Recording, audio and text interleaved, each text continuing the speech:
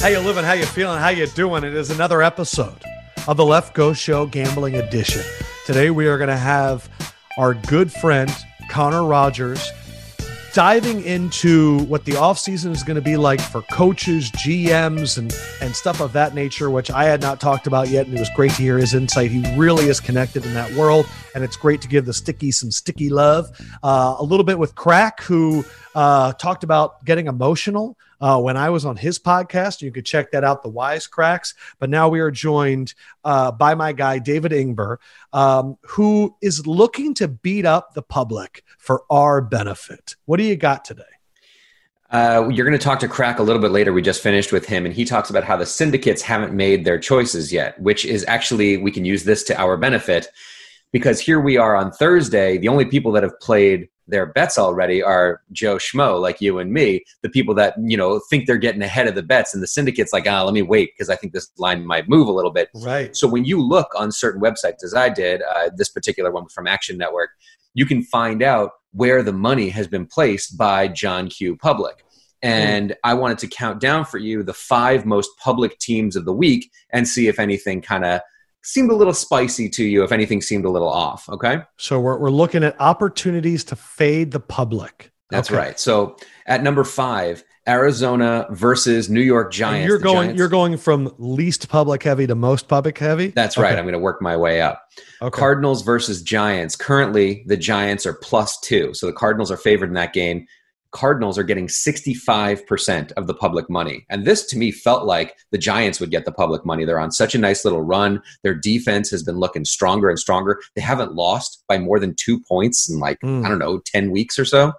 It's absolutely especially crazy. When I factor in the fact that Kyler Murray, whether it's been his shoulder or whether it's been the lack of ingenuity in the Cliff Kingsbury offense, which a lot of people are attacking this week.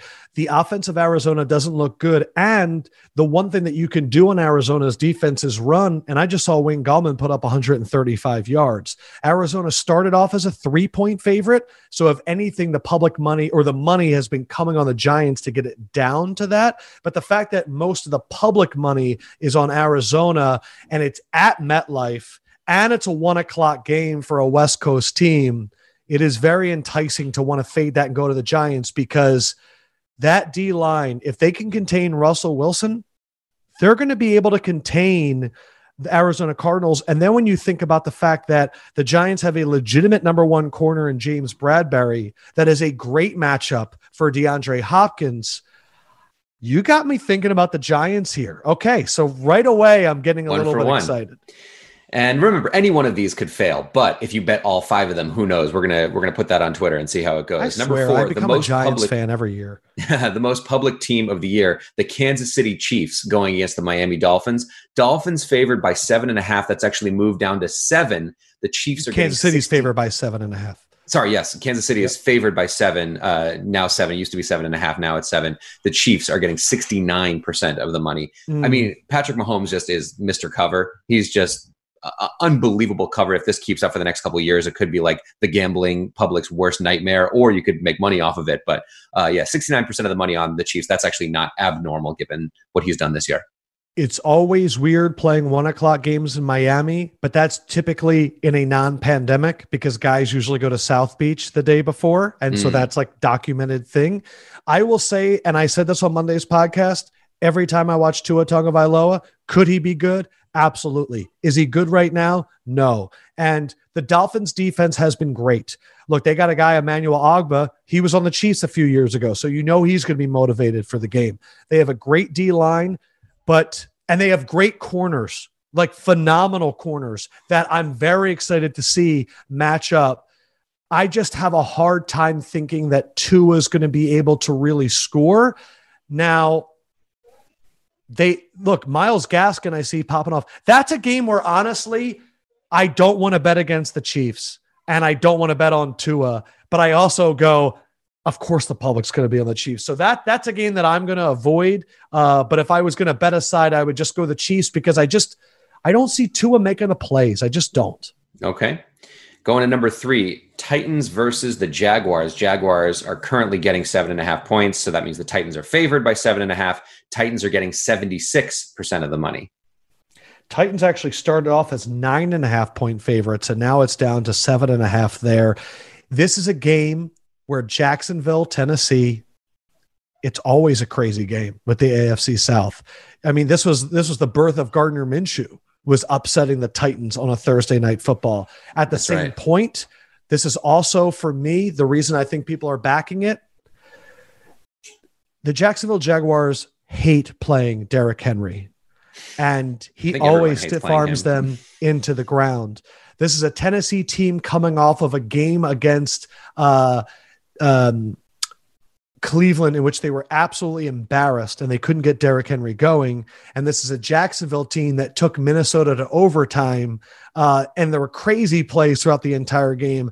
If I was going to lean anywhere on this one, I would lean towards Tennessee, just because I feel like they're coming back from a disappointing game, and Jacksonville's like, we almost won that one.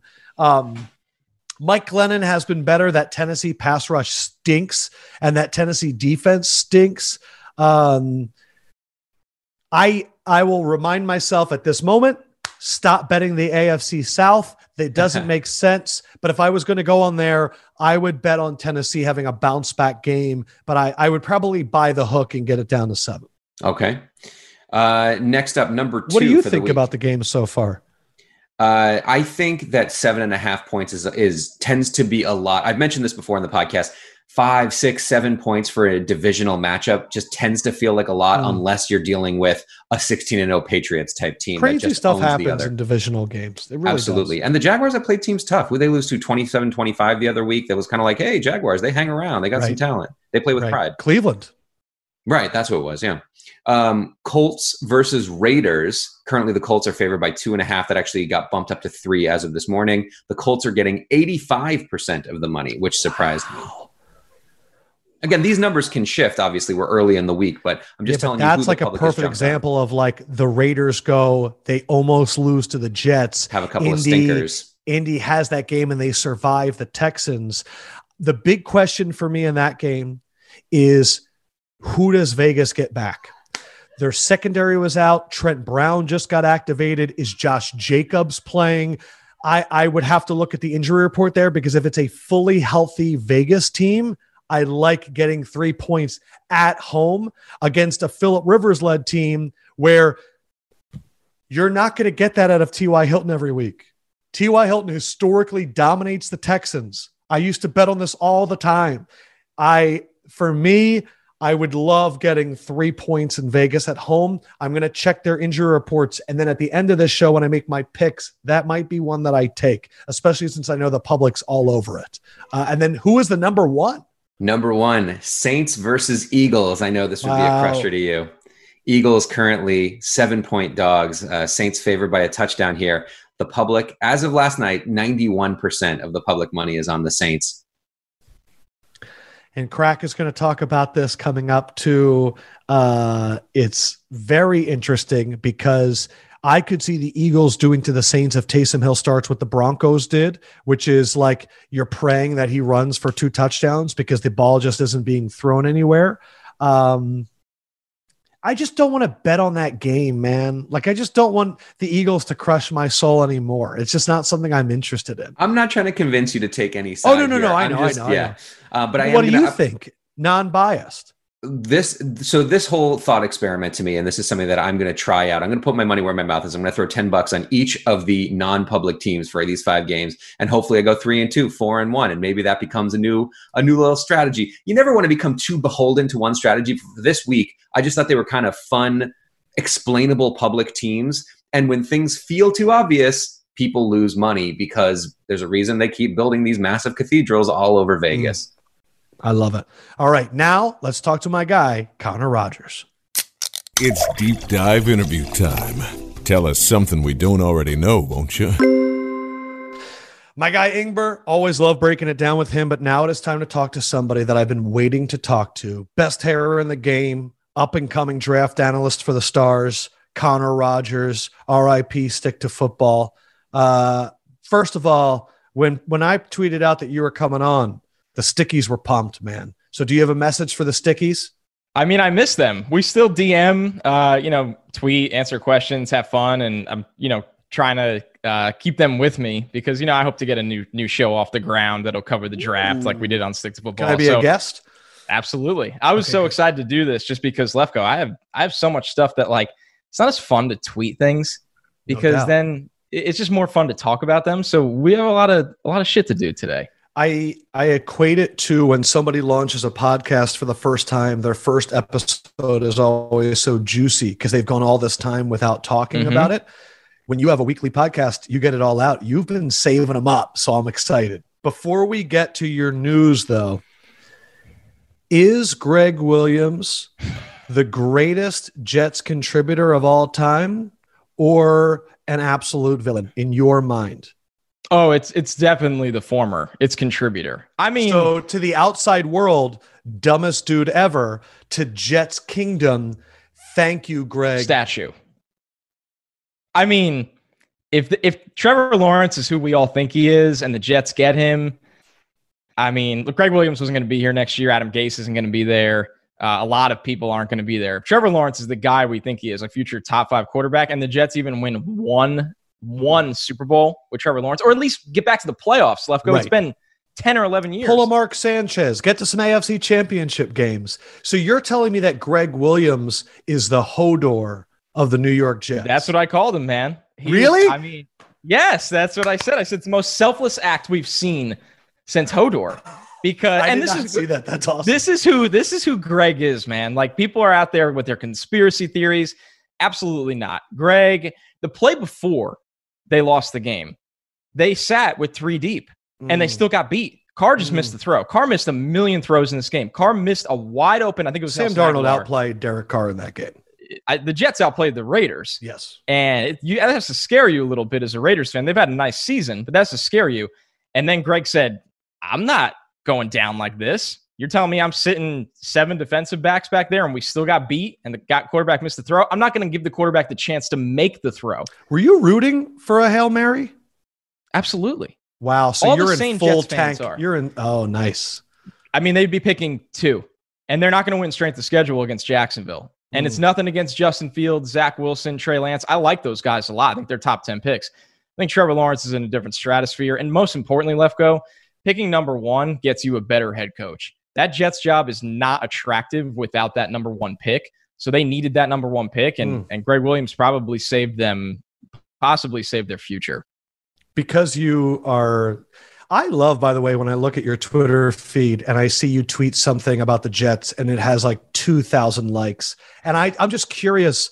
I can only imagine growing up a Jets fan, one of your dreams is I'd love to talk about the Jets and people care about what I have to say. And so what does that feel like? It's honestly amazing. I love the Jets fans. I think sometimes they get a bad rap because, all passionate fans that root for bad teams, they can be rough at times around the edges. Who you talking to? There you go. There you get it more than anyone. I love the Jets fans, and you got to realize, like, I was in the Meadowlands when I was like 4 years old with my dad, with all of these maniacs. So this is what I grew up in. And it was just me talking in the house with family about this. Now I get to just broadcast it essentially to the entire fan base. And I read all the replies because they're hilarious. You don't get to respond to all of them, but the replies are hilarious. Jets Twitter is a different, it's a black hole in a way, but it is so funny once you get deep in the weeds. I have people that work in the NFL text me about the Jets Twitter like parody accounts. They all in the building think it's the funniest thing. I've always thought, because I experienced the process with the Sixers, that the real identity of a fan base is built at the point that you guys are at right now. When you guys are either at the bottom or about to bounce off the bottom, that's when the fan base really finds their voice, because those are the true diehards, the ones that are like, no, I want to see it hit bottom. And I mean, we hung up a banner for Sam Hinkie, Philadelphia Sixers fans, because he engineered that. Is it Joe Douglas keeping Adam Gase hired because it's like, I don't want to have to do the press conferences, so make that guy answer the questions as we hit the bottom? Is that the reason he still has a job? So it's not up to Joe. Gase reports to the owners, which is not a common structure in the NFL. A lot of times coaches report to the GM. There's some weird instances where I think in Seattle, I believe Schneider reports to Pete Carroll. the Jets are one of I think you can count them on one hand. The GM and the head coach separately report to ownership. So now Greg Williams reported to Adam Gase because he was on his staff. So Gase could fire Greg and there's no one has to say anything. Now, I think Joe influences the owner decisions and they know, hey, let's just ride this thing out. The Jets historically don't fire coaches in the middle of the season. You can look at the history of them. They just don't do it. Unless they quit on a napkin. There you go. Yeah. And that season didn't even get started. Right. So when you look at this thing, they're riding it out. It does help Joe Douglas a little bit to have a fall guy. And to be fair to Joe Douglas, he's getting some praise because Mekhi Becton looks great. Denzel Mims looks great. Where if you hit on your first 2 picks in your first draft ever, everyone's going, okay, this guy gets it, but the coach sucks. Now we got to get the right coach. Let's actually do a quick, before we get into the news, a Mekhi Becton minute. Every time I go on Twitter on a Sunday or a Monday, there is some clip of this larger-than-life human putting another human into the earth. Even on that game-winning touchdown or 2-point conversion last week, I watched Mekhi Becton on the left side of the line literally collapse the entire Raiders line, and you go, oh, wow, Ty Johnson had a big game. And you're like, well, yeah, I mean, Frank Gore was playing solid. You just run behind Becton. For people that aren't watching O-line, and they're definitely not watching the Jets, what do you have right now at tackle for the next 10 years? I think something special if he can stay healthy and get his conditioning right. And I think he will. He works with Duke Manyweather. He's made some huge strides. At Louisville, he had gotten that weight up to 385 at one time, and it was a problem. And he's really worked hard to get down to probably about 370. You'd like him at 360, 355. And I think he can get there in a normal, non-pandemic offseason. Now, Lefkoe, you're talking about, you watched the Jets' 96-yard drive. I think it was the longest drive of the season that brought them within 3 in the fourth quarter to the Raiders. 85 of those yards came from running the ball, and 5 of the 7 running plays were behind Becton. So you're talking about, I don't mean to say this to bring hyperbole, maybe a Trent Williams caliber run blocker. See, I was saying Ogden just because I'd like to get there. Something special that you can game plan behind this guy, and it really doesn't matter what you send at him, because there's times, Lefkoe, where he's taking out 2 to 3 people on a play and wiping them off the screen. And I just haven't evaluated a lot of offensive linemen in my day that can do that. Just to kind of wrap up the draft a little bit, I know that there were 4 offensive linemen that were the big picks in that draft. Of course, Mekhi Becton was one. Jedrick Wills went to Cleveland. Tristan Wirfs, and it was mainly those 3. No. And Andrew Thomas. Yep. Now that you've seen almost a full year, how would you rank them now compared to how you ranked them back then? So back then I had all 4 of them in the first round, and they were my only tackles in the first round. I know a couple more who have not had good seasons went in the first round. Namely, the Titans. Isaiah Wilson has been an absolute train wreck. Yes, he has. And I know for the Dolphins, it's been up and down with Austin Jackson, but not on the level of, so I had it, to put it simple, Wills, Wirfs, Thomas, and Becton, and they were all in the top 15. So you're talking about special grades. Yeah. With Becton, it was never film. It was, hey, get the conditioning right. And, he's come off the field a lot this year at times, but when he's been on the field, he's been magnificent. I think Wirfs honestly could be the offensive rookie of the year. I think that's how good he's played. And I think Wills, now people are catching on because the Browns are 9-3? Yeah, that game against Tennessee really opened people's eyes. Wills is special. And Wills was my top tackle because he has insanely powerful hands. He moves very well. He kills people in the run game. Just because he's not 6'8" or whatever it is, he might not get the viral clips. But there's stuff there that's really special at the second level of the field, and the Browns are reaping those rewards right now, where I think it's been Wirfs, Wills, and Becton, and then Thomas, who started out horrible, but the last 3 or 4 games, he's been very good. Yeah. So, I mean, you're talking about those top 3 guys. I think they could be top 5 to 7 tackles in the NFL for the next 8 years. That's how good they look already, and Thomas is starting to figure it out. Yeah, and what's interesting is when you say that, then I start looking at teams like Arizona that when Isaiah Simmons, and I go, what would they rather have right now? A franchise tackle or a linebacker in space that he makes some good plays? But I look at Kyler running for his life. I'm like, they needed O-line help too. I'm with you all the way. And you know from doing the draft with me how not surprised because we heard a lot of rumors. They were, they locked up Humphreys and they were like, hey, we're good now. And it's like, no, you're not. You still need to add. And it doesn't look at the teams that drafted these guys. The Bucks took Wirfs and said, play right tackle. He played both at Iowa. He played right tackle a lot, left tackle a little bit. You always need pieces. Those guys could all play guard. So that's not a problem either. All four of those guys, you really like Becton at tackle, but all four of those guys could play guard. You need to stack the deck in this league. And you know this as an Eagles fan. At offensive line, you just keep adding chips. Absolutely. I think we're going to see the Jets are going to do that with Joe Douglas again this year. They're going to take another one with their top 3 picks. I am not going to bring up Justin Jefferson. I've talked enough about that this week. But I just, we've done a lot of drafts together. And I feel like every time I get upset at the Eagles, it's justified. But yeah, we'll. And this year especially. Okay. Some news around the NFL. Do you want to start off with coaching, GMs? What right now is in your pocket that you're just so excited to tell me? Man, I think the coaching cycle is interesting because there's so many jobs that are going to be open. Yeah, let's go through it. So Atlanta, Detroit. Yes. The Jets. Are we going to get the Chargers? We're going to get the Chargers. Okay. We're going to get Jacksonville. Ooh. Yeah, Jacksonville. They finally fired Caldwell. It only took all those years. It's happening. Jacksonville will be open, and people will like that job. I'll say that right now. Let's not forget about Houston. Did we say Houston? Yep. The one that I'm curious about and I can't figure out is Denver. That one nobody really knows. I think Fangio's staying.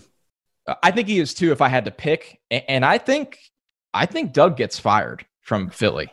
I think that the way that this season ends will be very determinative if there is a future around Hurts. As I have said, and I've said this to a lot of people, Doug Peterson only really starts coaching when it's desperation time. And we've reached that point. And the year after they won the Super Bowl, Carson went down. Foles came in. They beat the Bears. They almost beat the Saints. The year after that, last year, everything's a mess. They go 4 in a row. Carson Wentz looks great.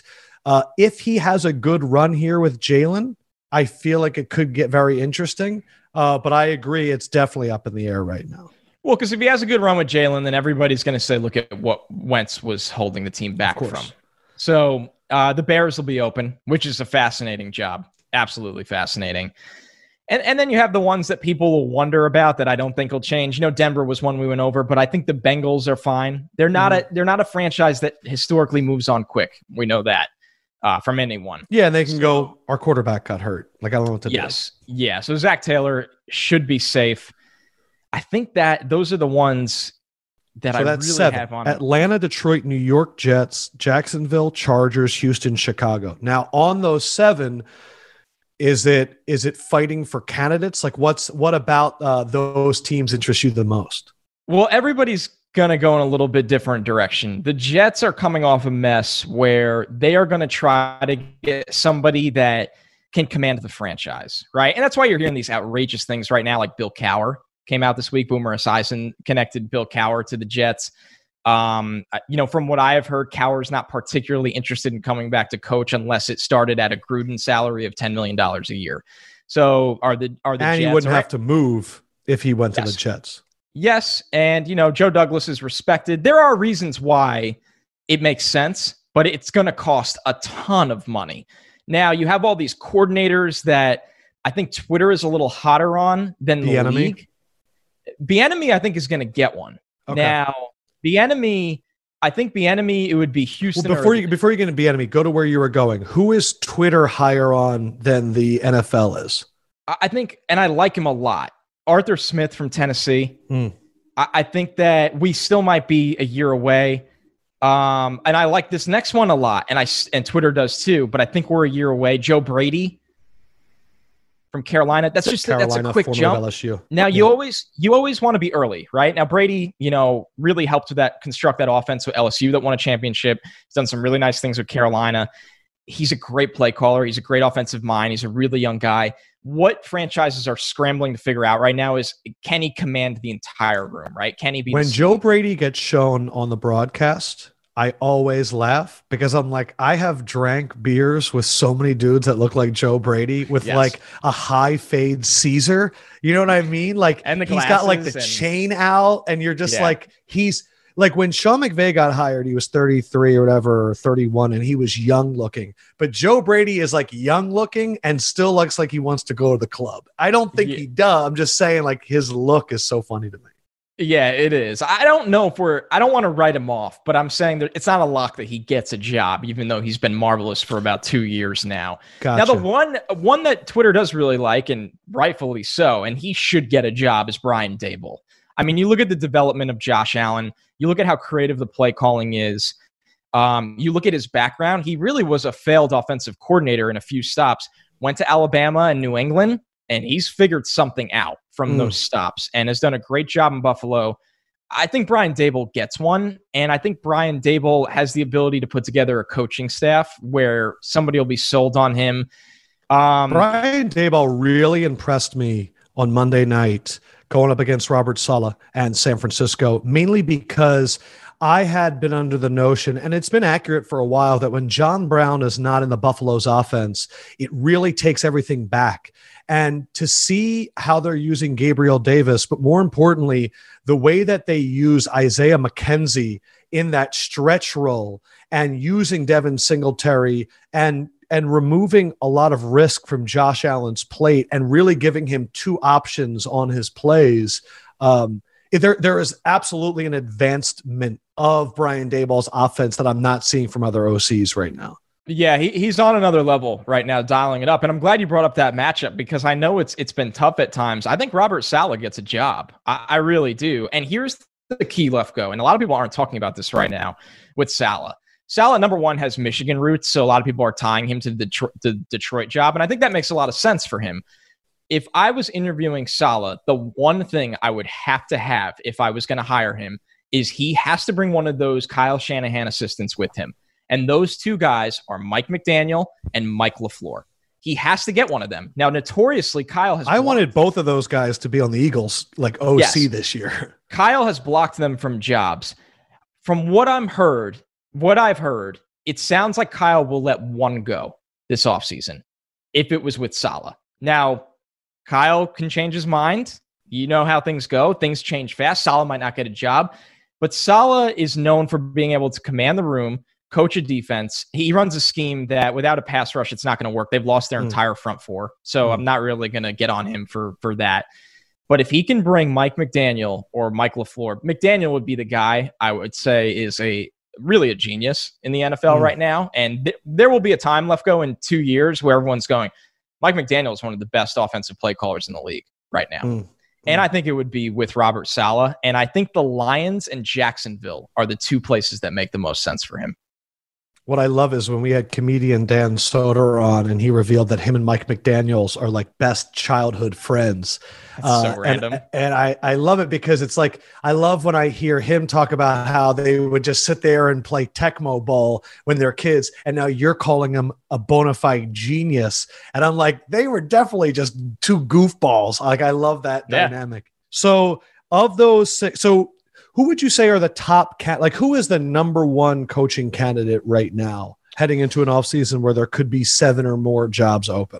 So it depends who you talk to, right? When you look at this, like Bieniemy is going to be highly valued. Now, people have always questioned, the question everyone gets is, what does he do for the Chiefs? Because Andy has so much influence. We've seen other Andy guys fail before. We've seen some succeed. Bieniemy is looked at as somebody that has really connected with his offensive players. They think he's learned a lot about play calling, being there so long. And I think you're going to see Houston and Atlanta really go all out for a guy like Bieniemy. So it depends where you're going. Now with the Bears, an interesting one to me is, and we've heard for so long, he'll never leave, is you look at Pat Fitzgerald at Northwestern. That's a great job in college football. But if anyone has a shot, it would be the Bears because it's a local job for him. You don't have to move. You're going Northwestern to the Chicago Bears. It would cost a lot of money. It would take a pretty big influence. But I think, listen, if you told a team, hey, you can go get Fitzgerald from Northwestern, they would be really excited. And I think the Bears at least have to check in there. I think when you look at someone like the Jets, they've tried this before and he said no. Maybe it changes. Matt Campbell from Iowa State is a guy that, people would love to have. He hasn't shown interest in leaving the college level. I think he's waited for a bigger college job, like in Ohio State, like a Michigan. Those opportunities haven't opened the door yet. Maybe somebody entices him with a lot of money to come to the NFL. I'm sure, like I said, the Jets tried 2 years ago and he said no to an interview. I think that was a different regime that scared him a lot. So we'll see where that goes again. And then, like you said, you probably have your Detroit and Jacksonville that would like to call Robert Saleh pretty early in this process. Dable is the wild card here. Nobody can really get a feel of where he would go and if he has a choice of many different places. So those are the ones that are very, very interesting. And now you're hearing names thrown around that are retreaded guys that have been let go and had some time off, like Marvin Lewis, like Jim Caldwell. We saw this with Mike McCarthy.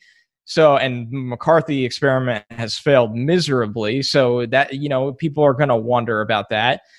So it's a very interesting scenario where teams are going to look in every direction. Yeah, like Connor, when you talk about all those names, I understand why somebody like Bill Cowher might want to come back, because while I have faith in guys like Eric Bieniemy and Brian Daboll, I don't think any of them are 100% win the press conference guys. And sometimes there's always a big name coach that kind of comes in and gets a lot of that excitement.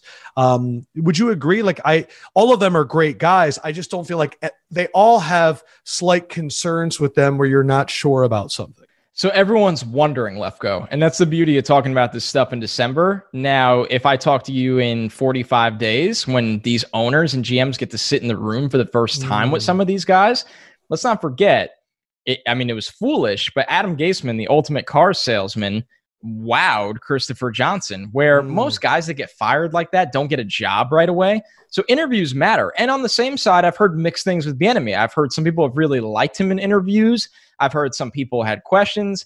And I think Bieniemy, when you hear him speak, he sounds great. So I think it can go a couple different ways. People want to sit down with these guys. How big of a deal could it be for Bieniemy if the Chiefs get the bye, for him to have a week where there's only going to be, usually there's 4 coaching staffs that have an opportunity. This year, there's 2. How big could that be for Bieniemy? It really, really matters. And the one story recently I can remember is, I believe this was when the Jets hired Todd Bowles. That was the year Dan Quinn could not interview. There was a reason or something like that. And the Jets wanted Dan Quinn, and they also liked Todd Bowles, and they were essentially just too afraid to wait, because if you wait, you might be sitting there and it's like musical chairs and you're standing there without a place to sit. So it does matter, Lefkoe. Now, I will say this for Bieniemy. I do, once again, I think Houston and I think Atlanta are out in front of this, where it's been tough, right? He's interviewed a lot and has not gotten a job. It does feel like there's momentum that this is the year he does get one. I know there are a bunch of GM jobs that are going to be opening up too, and I feel like you talk about this better than most people. What are you hearing the most about front office positions that excites you? Yeah, so you look at it like this, right? I think that Jacksonville should have a lot of power here. Number one, ownership is very respected around the league, and a lot of people want to go work with that ownership group. They're going to have the first or second overall pick, so they could start over at quarterback. The roster has competed. Say what you want about them having one win. They've taken a lot of teams down to the wire, and it's a lot of young players for the most part. So you're going to probably get a chance to hire your own coach. So Jacksonville is a spot where you look at it, and I think they can get one of the big ones. Now, for me, my guy would be Ed Dodds. You've been talking about him for like 4 or 5 years. And here's a good example. Look at Seattle's drafts since Ed Dodds has left. And where did he go? The Colts. Now look at the Colts drafts. There's a reason why, where everywhere this guy goes, those teams are building young rosters that are going to the postseason. And now Dodds pulled out of the Browns interviewing last year, so he's on the radar for a GM job. It's not like I'm pushing this guy. Can teams block someone like that from taking interviews, like a coaching staff? I don't believe so. That's a promotion, so no. So he would be. He's an assistant GM, So if he's going to Ballard won't do that to him. There's that kind of relationship there where Ballard but him going to Jacksonville in the division. It's interesting. It is, but it's an enticing job. Dodds. What are the other gigs other than Jacksonville? Well, you have Detroit. Now, let's not forget, it was interesting when Saleh didn't get the Browns job, Dodds pulled out of that job. So it makes you wonder, is there a connection there where both of these guys could go to Detroit? Yeah, which would be, that's a big, if Detroit comes away, and I've been low on Detroit's moves for a long time now. I did not like Patricia's, the hiring.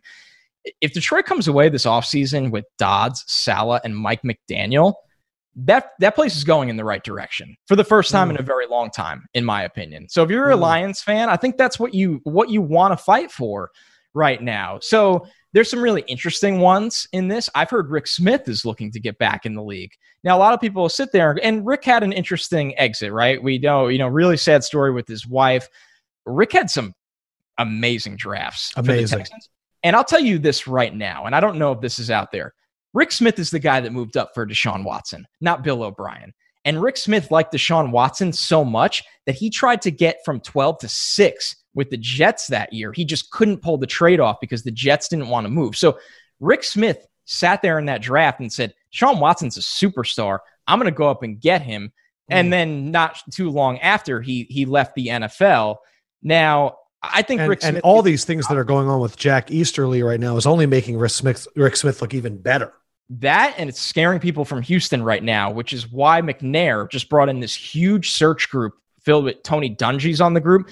They need to get guys in there that can convince people to come to Houston because Easterby messed things up. So you're telling me that a search group is not looking at resumes and coming up. They're actually contacting these coaches and vouching for the franchise? Absolutely. And they're also it should not be called a search group. It should be called a welcoming party. Yeah. I mean, this is the NFL, Lefkoe. And then if you're a coach, you have to know that, hey guys, Tony Dungy and Andre Johnson ain't hanging out and they're just there to be like, hey man, good luck. We liked you. Yeah. That's exactly how it goes. And it helps an owner that, is stepping into this and needs somebody advising him that's not Jack Easterby, because we've seen how that's gone now, not Bill O'Brien. We saw how that went.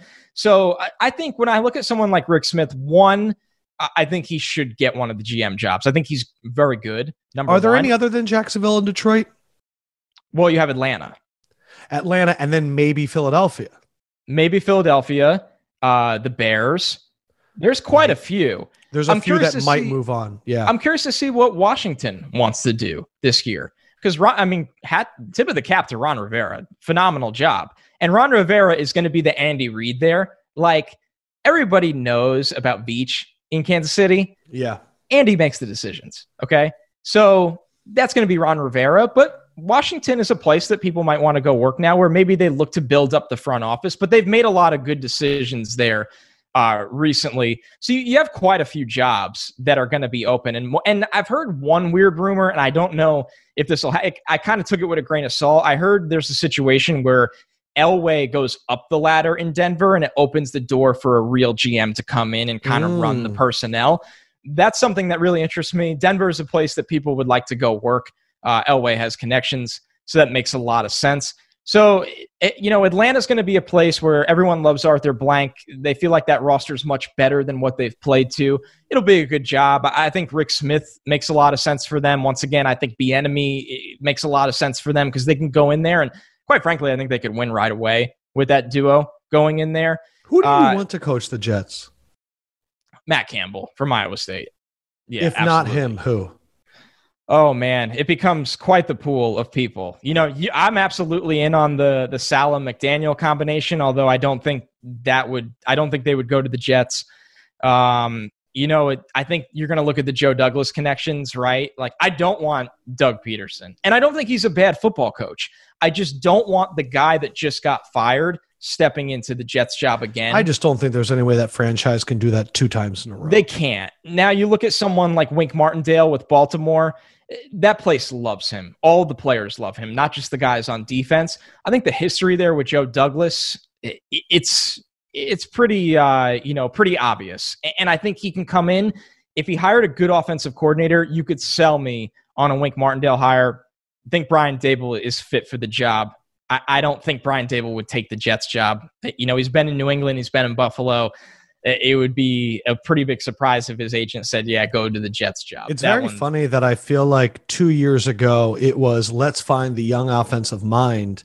And I feel like the popular young new coaches right now are the hard-nosed linebacker types, the Brian Flores, Mike Vrabels, these guys that set the tone. And now I'm looking at my favorite thing is, when the media wants a guy to get a job, when they really start talking about him a lot. And this Robert Saleh, I'm watching Niners Bills, and they're showing pregame him running up and down the stairs. They love that.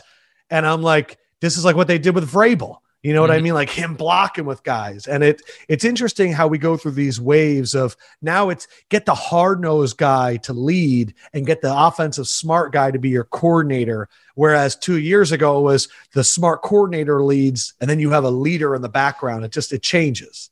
And the media, in a way, controls a lot of who gets hyped up for jobs. And that's why something I try to do is bring in names that, quite frankly, don't get talked about enough. And I found it really interesting. Pro Football Talk leaked the minority candidate list that the NFL is going to present to teams, which is great that they put this list together.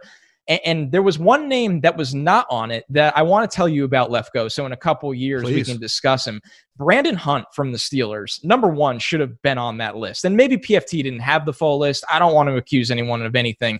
But let's not forget, Kevin Colbert only takes 1-year deals with the Steelers right now. So his day to walk away from the Steelers GM job, he's done a fantastic job with that franchise, which is a great franchise. That day will come where he walks away. I wonder if Hunt is in an Eric DeCosta situation where, quite frankly, he just won't leave, and one day he'll ascend into a bigger role. For people that don't know, Eric DeCosta is the guy that replaced Ozzie Newsome in Baltimore. Yes. Sorry, I get into these nerd tangents of front office. The only context I bring is context, so that's why I love you. But keep going. So this guy, Brandon Hunt, he's been there for how long? God, at least 4 or 5 years now. I would have if you tell me that he is the one scouting these wide receivers, then he can't go, because whoever's scouting wide receivers in Pittsburgh needs to be put into the Hall of Fame. Well, let me tell you what he did do. He is the one that stood on the table to trade a first-round pick for Minkah Fitzpatrick, because he is a pro personnel coordinator. So he does a lot of the pro scouting, but these guys also get pulled into the college scouting rooms a lot to make decisions of, think about how many good receivers they have let walk away at the right time, the Steelers, and then they bring in a Chase Claypool and over again. Even James Washington fits that offense great. And I know people weren't high on him. How they do it. But their pro scouting's phenomenal. He is the one that really, really was saying, hey, if Minkah Fitzpatrick's available, I don't care if it costs a first-round pick. This guy can change our defense. Getting Joe Hayden. Yeah, totally. Yes, that's a pro personnel move, is acquiring a guy that one team thinks is over the hill. You go out, you give him a good amount of money, and people kind of raise their eyebrow like, what? And now he's been phenomenal for the Steelers. So I think when you look at it, that's somebody that was not on that list. And I think if I was thinking outside the box and wanted to bring in a young guy that's done a lot of good things at a great organization and has learned from some of the best, I would put him on an interview list, but maybe he just doesn't have interest in leaving the Steelers because of how well things have gone. Who were the other names on that minority candidates list that jumped out? Yeah, I could pull this up. It was actually a lot of Louis Riddick is on that list, who's calling. So is he starting to get a lot of buzz? And this is what's so interesting that I think people need to understand. Taking a big television job, like Ron Jaworski used to get offers places. Chris Mortensen would get offers for GMs. There's a visibility to it that I'm curious about. But Louis Riddick seriously being considered? I've heard rumblings of it. Now, a lot of people think Riddick has connections, and we've heard this to Josh McDaniels in the past, and nobody thinks they could pull McDaniels away from New England. So if Riddick comes in and makes that promise, maybe somebody buys into it. Now, there is a risk factor there, right? You're talking about somebody that was a director level for your Eagles, and I believe was let go. And you can hear it on the broadcast how he feels about Howie Roseman, which, that's an interesting time and place to do that. What I would love to talk to you about is connect me, the media people and the coaches and front office people, so that I can see through the bullshit about who is with who. Because that's what I know, but it's also, and that's a it's better also conversation. the delicate part of all of this. Yeah, I do know that. And quite frankly, it can even help you with things like mock drafts when the time comes, or when we sit on the desk to do the draft. You can put 2 and 2 together sometimes when you want to confirm info. There's a lot of interesting things. I mean, we know Todd McShay and Daniel Jeremiah were connected to Joe Douglas's front office search. Now, both stayed at they their were all networks. Together in Baltimore together, or at least Daniel McShay Jeremiah and Joe was? Douglas went to college together, and Daniel Jeremiah and Joe Douglas were in Baltimore together. Now, with Daniel Jeremiah, because he tweets a lot of great info, you got to realize he worked with and we talked about the picture before of them. Daniel Jeremiah worked with everybody that's in a prominent front office role. Yeah, he's not relying on one guy. No, Daniel Jeremiah has connections everywhere and is very, very fair and balanced. Riddick is interesting to me. I don't know where he's necessarily connected, but I think the media exposure has really helped him maybe elevate himself to at least have a chance. He might get GM interviews, which is something that if you told me a guy that was let go at the director level from the league and went to media, that's not something we ever see, quite frankly. But, guys like John Lynch and Mike Mayock having some success have helped open the eyes of owners to taking a chance on guys like that. What job do you think is more fun, media or GM? Oh, man. What do you think these guys, do you think a guy like Mayock and them, which one do you think that they're enjoying more if they were to step away? I think Mayock is loving the league because Mayock... there's a lot more pressure when you're in the league. Let me tell you something, and I'm still, new to this in a sense where I haven't experienced the fatigue of it to the level these guys have. But when you do only media, the people that doubt you because they're mad that you said their team drafted somebody that they shouldn't have, they constantly tell you, if you were so good at this, you'd be doing it in the NFL. And number one, that's not true at all. Number two, there's a lot of people doing this in media that are doing it way better than those in the NFL. But it does bother you where you sit there and go, well, what if I did go to the NFL? And what if I did prove everyone wrong? And what if my evaluations, when I stack them up at the end of every single year, are just as good, if not better, than the top 5 drafting teams? Could I get us to a Super Bowl? And quite frankly, the Raiders, I know I said it's not good when you almost lose to the Jets. That roster turnover is going in the right direction for the Raiders right now. You look at John Lynch, the 49ers have had a lot of success since he took the job. So it's much more pressure being on a team. At the same point, the rewards have to be so much higher. That's exactly it. I love... if you had all of your draft information, but you only used it for one team, and you didn't have to tell everybody, and you were able to keep it a secret, and then were able to actually get those players, that has to feel so much better than spreading yourself thin and having to focus on 32 franchises. Absolutely. And quite frankly, it doesn't matter. Nobody will remember if I have DK Metcalf as a top 15 player, but they absolutely will remember John Schneider took him in the second round when no one else would, and he's a superstar. So for people that are watching right now or listening, you are listening to two people that said DK Metcalf should go in the top 15 of that draft. So that's why I get very offended when people go, nobody said DK Metcalf. I said that the Packers should have taken DK Metcalf at 11. I got the tape, Yeah, I watch our draft coverage because it's on YouTube and go back to us all doing it. So it's not one of those things where you pound your chest, but I think something else, Lefkoe, that I would personally find fun if I ever had the opportunity to sit in that chair as a GM is building a staff. The people I've met that I think are good at this job, that I would love them to come work in that building and put together a staff and have the energy of that building when you're winning football games and building a plan. I mean, that's the dream of this. So my question also would be, and you talk to a lot of people, so you get actual information, but it's like looking at a coaching staff or looking at a front office and not knowing who's really responsible for what. And I can only imagine that that's part of the reason why these guys have to reach out in the media all the time and talk about themselves, because the GM gets all of the credit or all of the blame. And I just want to know who are the stars in those staffs that aren't out yet. And it's got to be. And that's why I tell you about a name like Brandon Hunt. on this show. You need basically Lefkoe to get that information and feel good about it, where I'll say it on your show. And you have a lot of listeners where you trust the people in the building that are telling you that info, because they're in the war room during draft meetings and they know who stood on the table and who didn't. And there was a media battle with Bill O'Brien and Rick Smith a little bit of who wanted Deshaun Watson. I liked Pat Mahomes.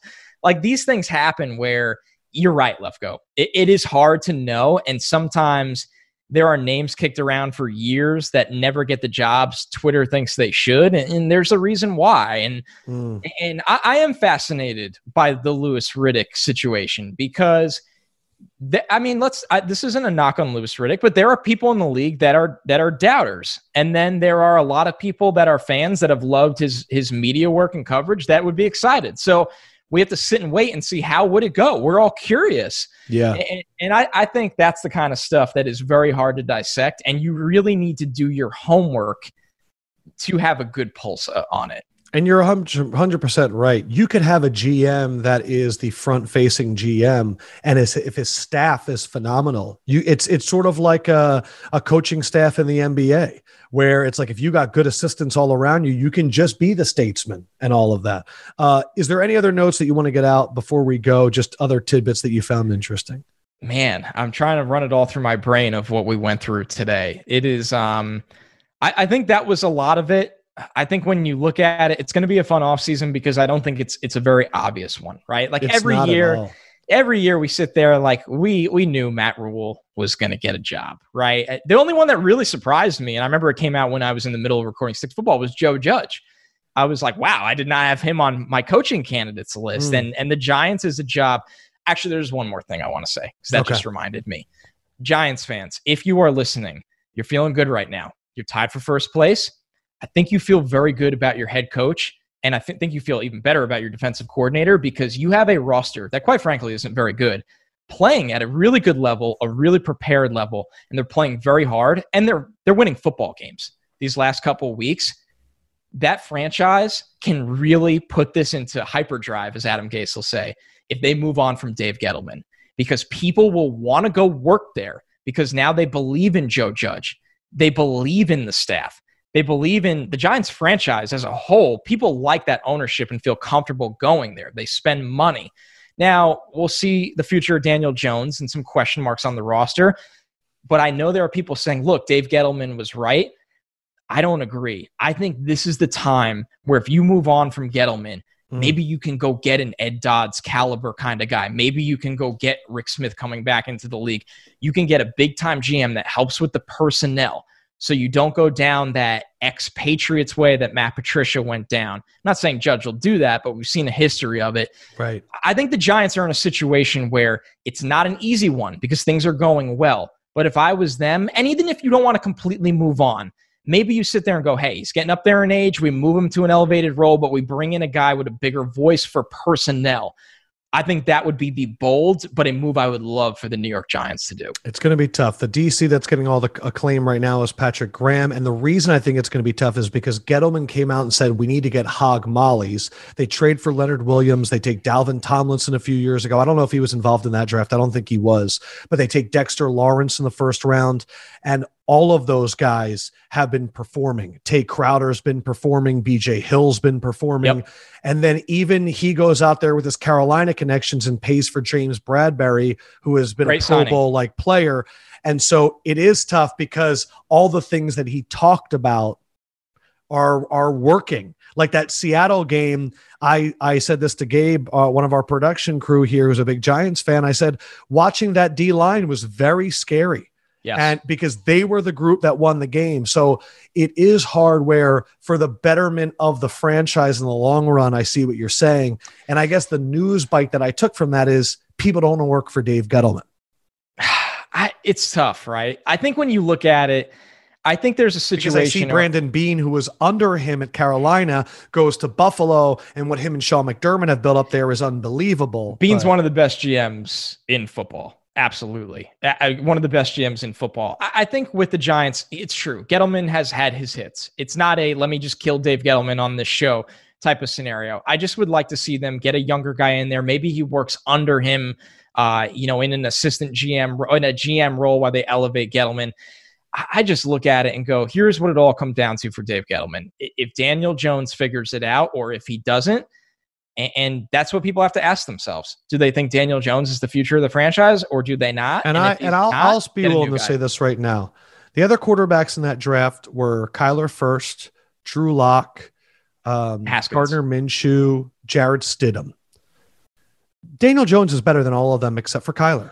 And I think that I have seen enough from Daniel Jones where I have faith. I don't know if he can be a top quarterback in the NFL. I think it's hard when you lose all your wide receivers every game. Saquon Barkley's not there and your offensive line is an absolute mess.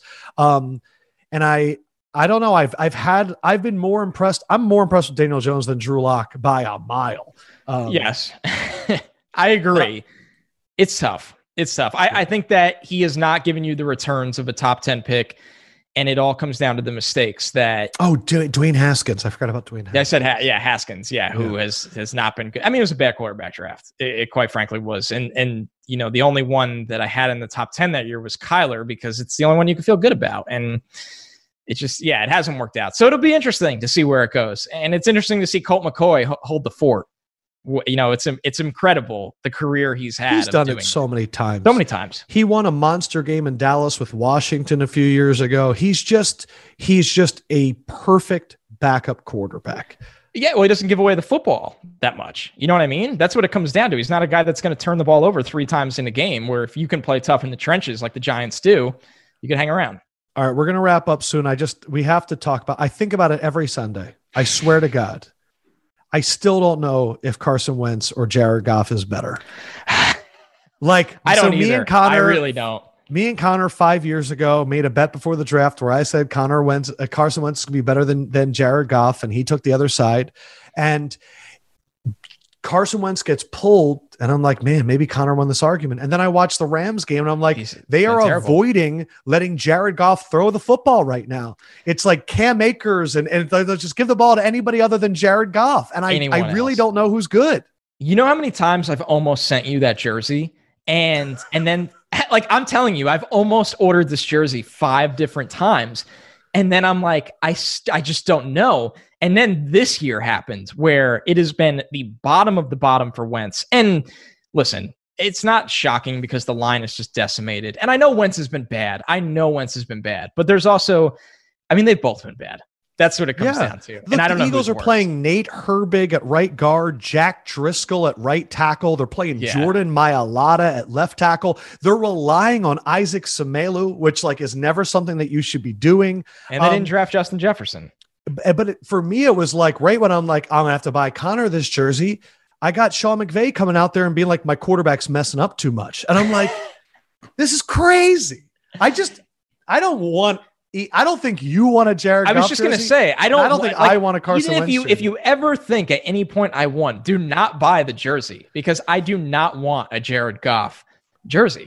But I think so funny. I think it's hilarious because one of those guys was supposed to be a lock. And at the time you could say maybe both of them are. And it's crazy where their careers have gone right now. Would you take Justin Herbert over all of them? Yes. I was wrong about Herbert. I could sit here and say the things I was right about. I was wrong about Justin Herbert. Now, of course, he's come back to life, reality a little bit, but I still think to me, that's the Belichick. When you play Belichick when you're a rookie quarterbacks die against Belichick. I am very impressed with Justin Herbert, and he's one of those quarterbacks that will definitely make me look wrong. I say it every year. It's my Dak Prescott theory. When you have a guy on a team where none of the offensive weapons are going in the draft, you have to excuse some of their faults if they're being risky a lot because they have to be.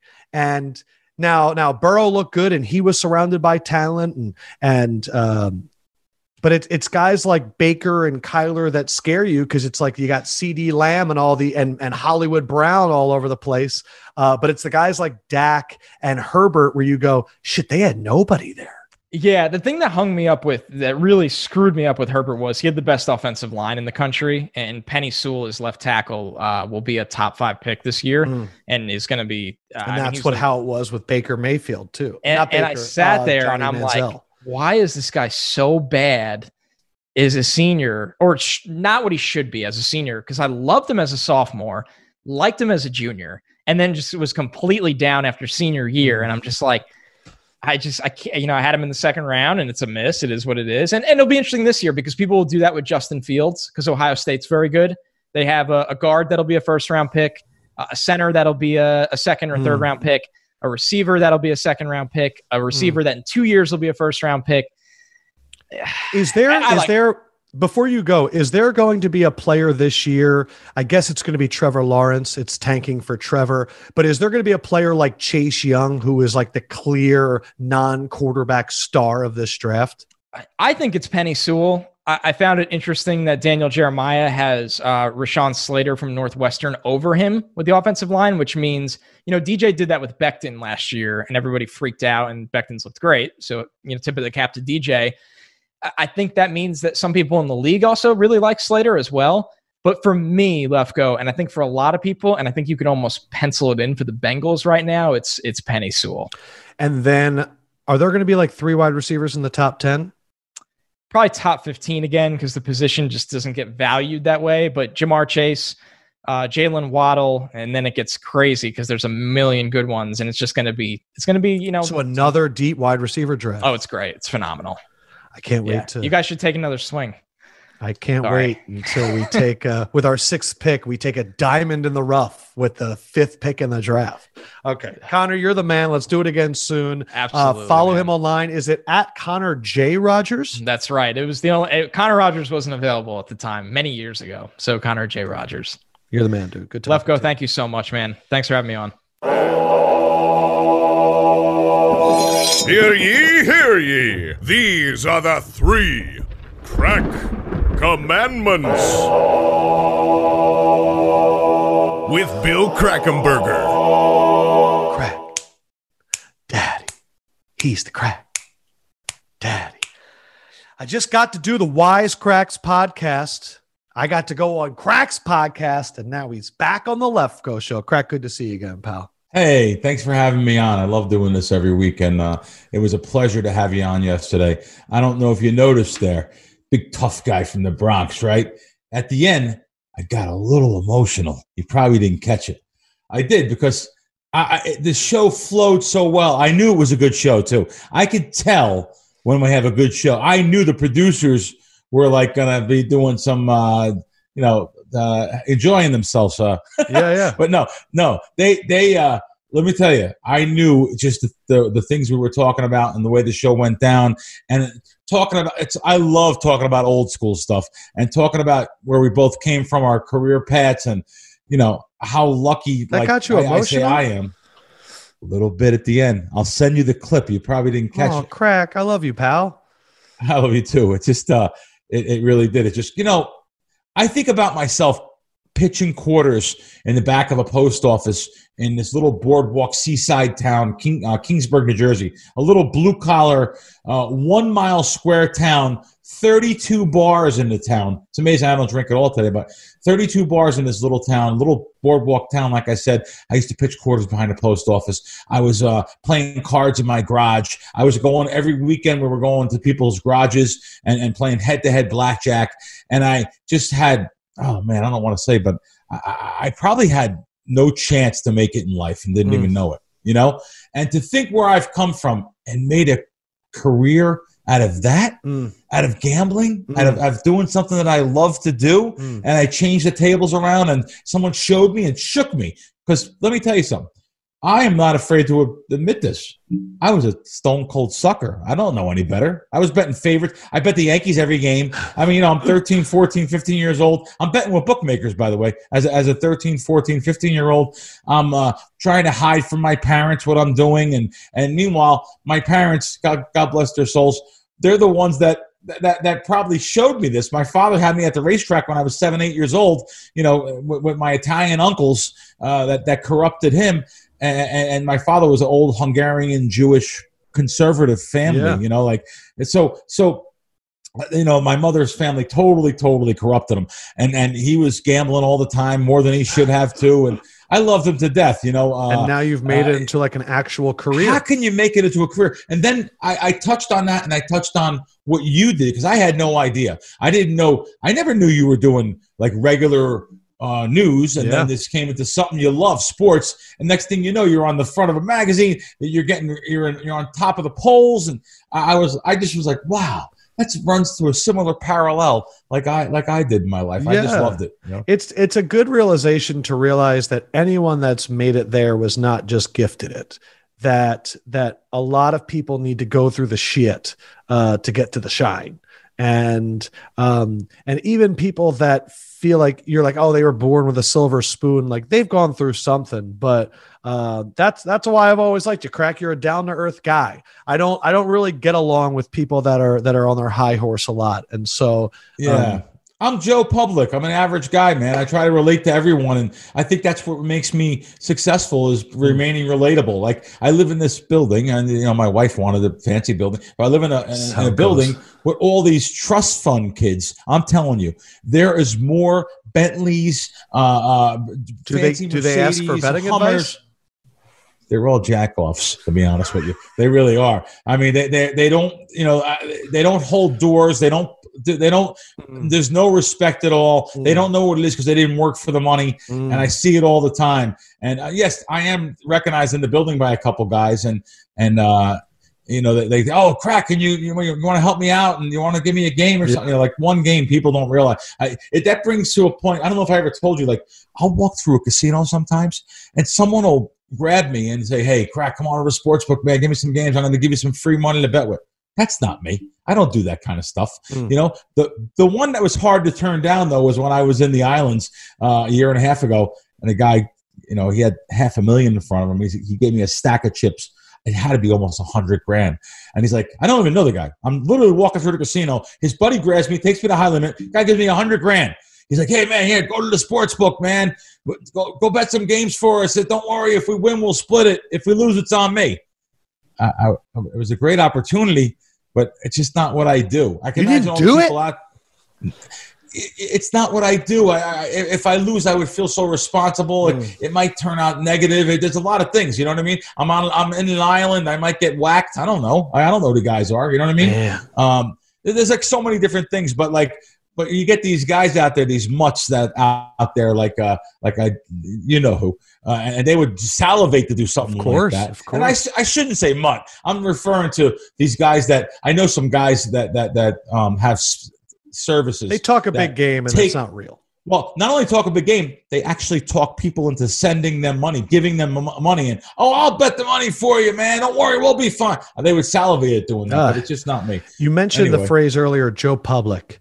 Let's help the 33% not be Joe Public this weekend. The Sharps, are they salivating over any sides this weekend? Anything we need to know? Believe it or not, there's really no syndicate type of action. Unfortunately, on tonight's game, they're the only game I really seen bet. They bet the +5 on tonight's game, and it's funny. I didn't. I see it here. Yeah, no, I'm wrong. There is a couple 4s now. I'm looking on my screen here. I got a great screen. I have a screen that's unbelievable. It shows you both places to bet. In other words, let's say I want to bet New England. I bet New England. I go to points bet because it's +5. However, if I want to bet the Rams, I can lay 4 at a certain place, and it shows you don't have to even search. And by the way, shameless plug for Odds Trader, it's free. But anyway, so it's really good to see the 4s and 5s out there. Now listen, 5 is not a key bet, not a key number, right? But the 4 is like the 6th or 7th key number. You know, they go down in order. And when I say key numbers, and it's funny, I talked about this yesterday somewhere, so let me see if I can find this real quick, because this is really good to know. It's really good to know 3, 4, 7. Here, I actually look at this. Look at this chart. I don't know if you see that chart. You probably can't really see that there. Oh, there we go. Yeah, I was shocked to see this. Now, ready? I'm going to read this to your guys too. Since 2015, 1,392 games. Since 2015, the 3, of course, is the number 1. 7, of course, is number 2. 6 is number 3.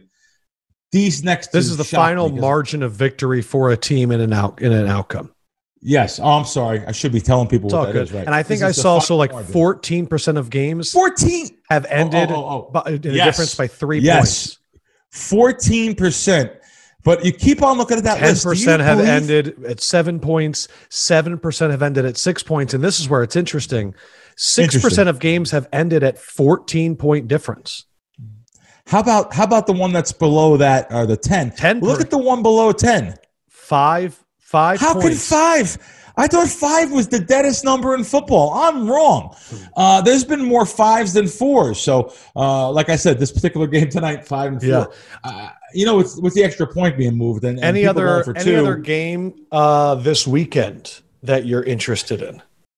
We're in a bit of a time crunch, Crack. I'm just going to be honest, so I'm apologizing. Oh, I'm sorry. That's why you don't have to apologize to me. I'm the one apologizing to you. Yeah, no. Let me give you the wise guy side that I seen.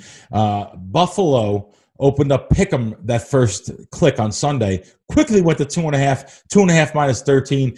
Buffalo favored by 2.5 at home against the formerly undefeated Pittsburgh Steelers. Yes, so that's a move. And let me give you the smell test game of the week here. Something's up here with this. I think we talked about it on my pod yesterday. This New Orleans game last night dropped to 6.5, and even 6s. I'm seeing the 6 on my screen here. It was at 7. There was a lot of 7s on the screen 2 days ago. And, you think, look at these two teams. I know that I know the quarterback situation there in New Orleans, and so it's going to be one more game of Taysom Hill. I think it's one more game, but I did read just this morning, believe it or not, on Bleacher, that he may be active for this game, but they're probably not going to play him. So, but I just think that it's a smell game of the week here. I don't understand. It's just the Eagles are going in a different direction. I don't know. Yeah, the only thing that I think is interesting to me, and I'm checking the weather right now to see if Sunday is going to be interesting. Sunday, it's supposed to be 45 degrees, so nothing crazy.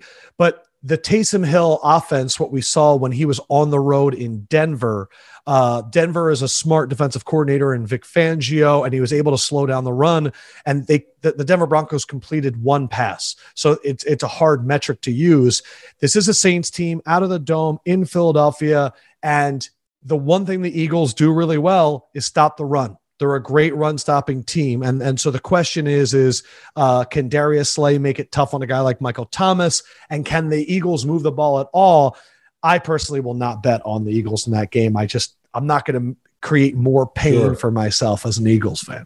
Sure. And Seattle over the Jets. Now, this is an interesting game because I'm guessing. And I'm Seattle favored by 13 and a half. They probably stayed right in New York, I'm sure, right? They played the Giants. I mean, I would think that. Isn't this game? This game isn't it? Oh, no, this is in Seattle. I'm wrong. This is in Seattle. Okay, so think about this. I guess that my mind's just on Giants, them losing to the Giants last week.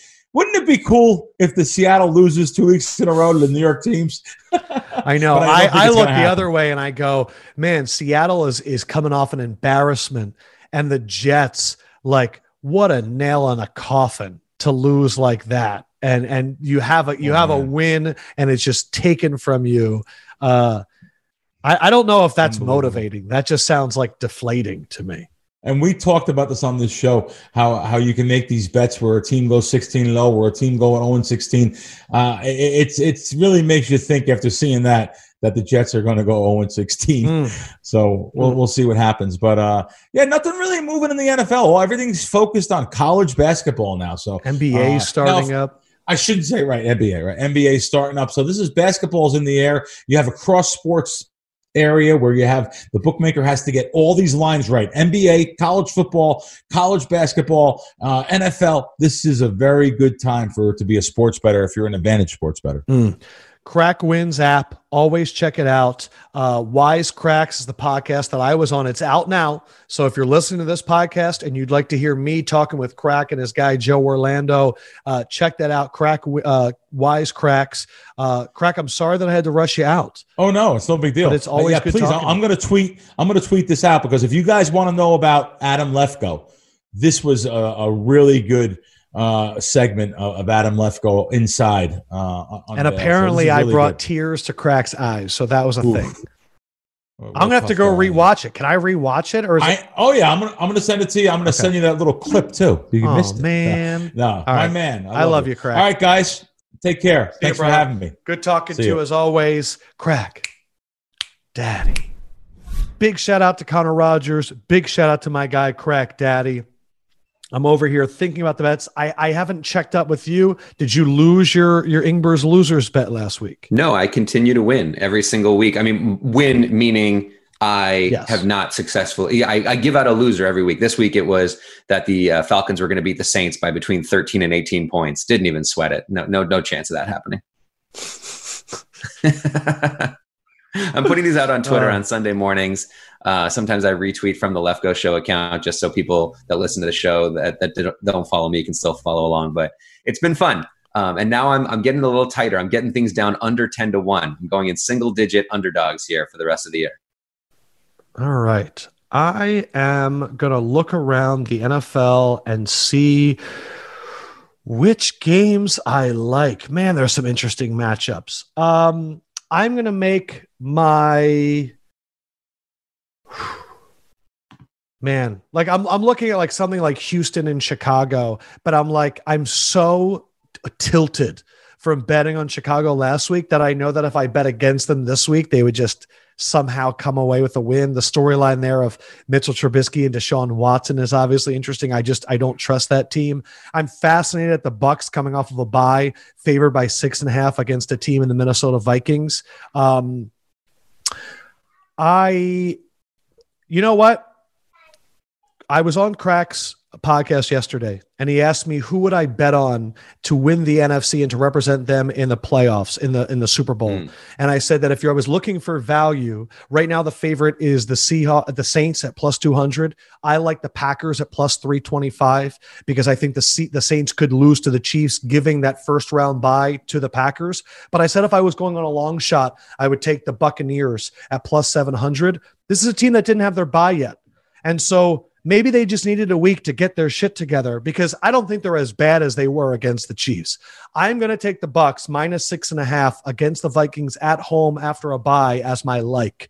I just think that they are uniquely positioned to beat up on a team that relies on the running game as much as the Vikings do. And so I think that they're going to be able to contain that. And the question is can they survive the occasional bombs to Justin Jefferson? I think that, Tom Brady has a reawakening this week, and all of a sudden people are like, oh shit, I forgot about the Bucs. That's my list.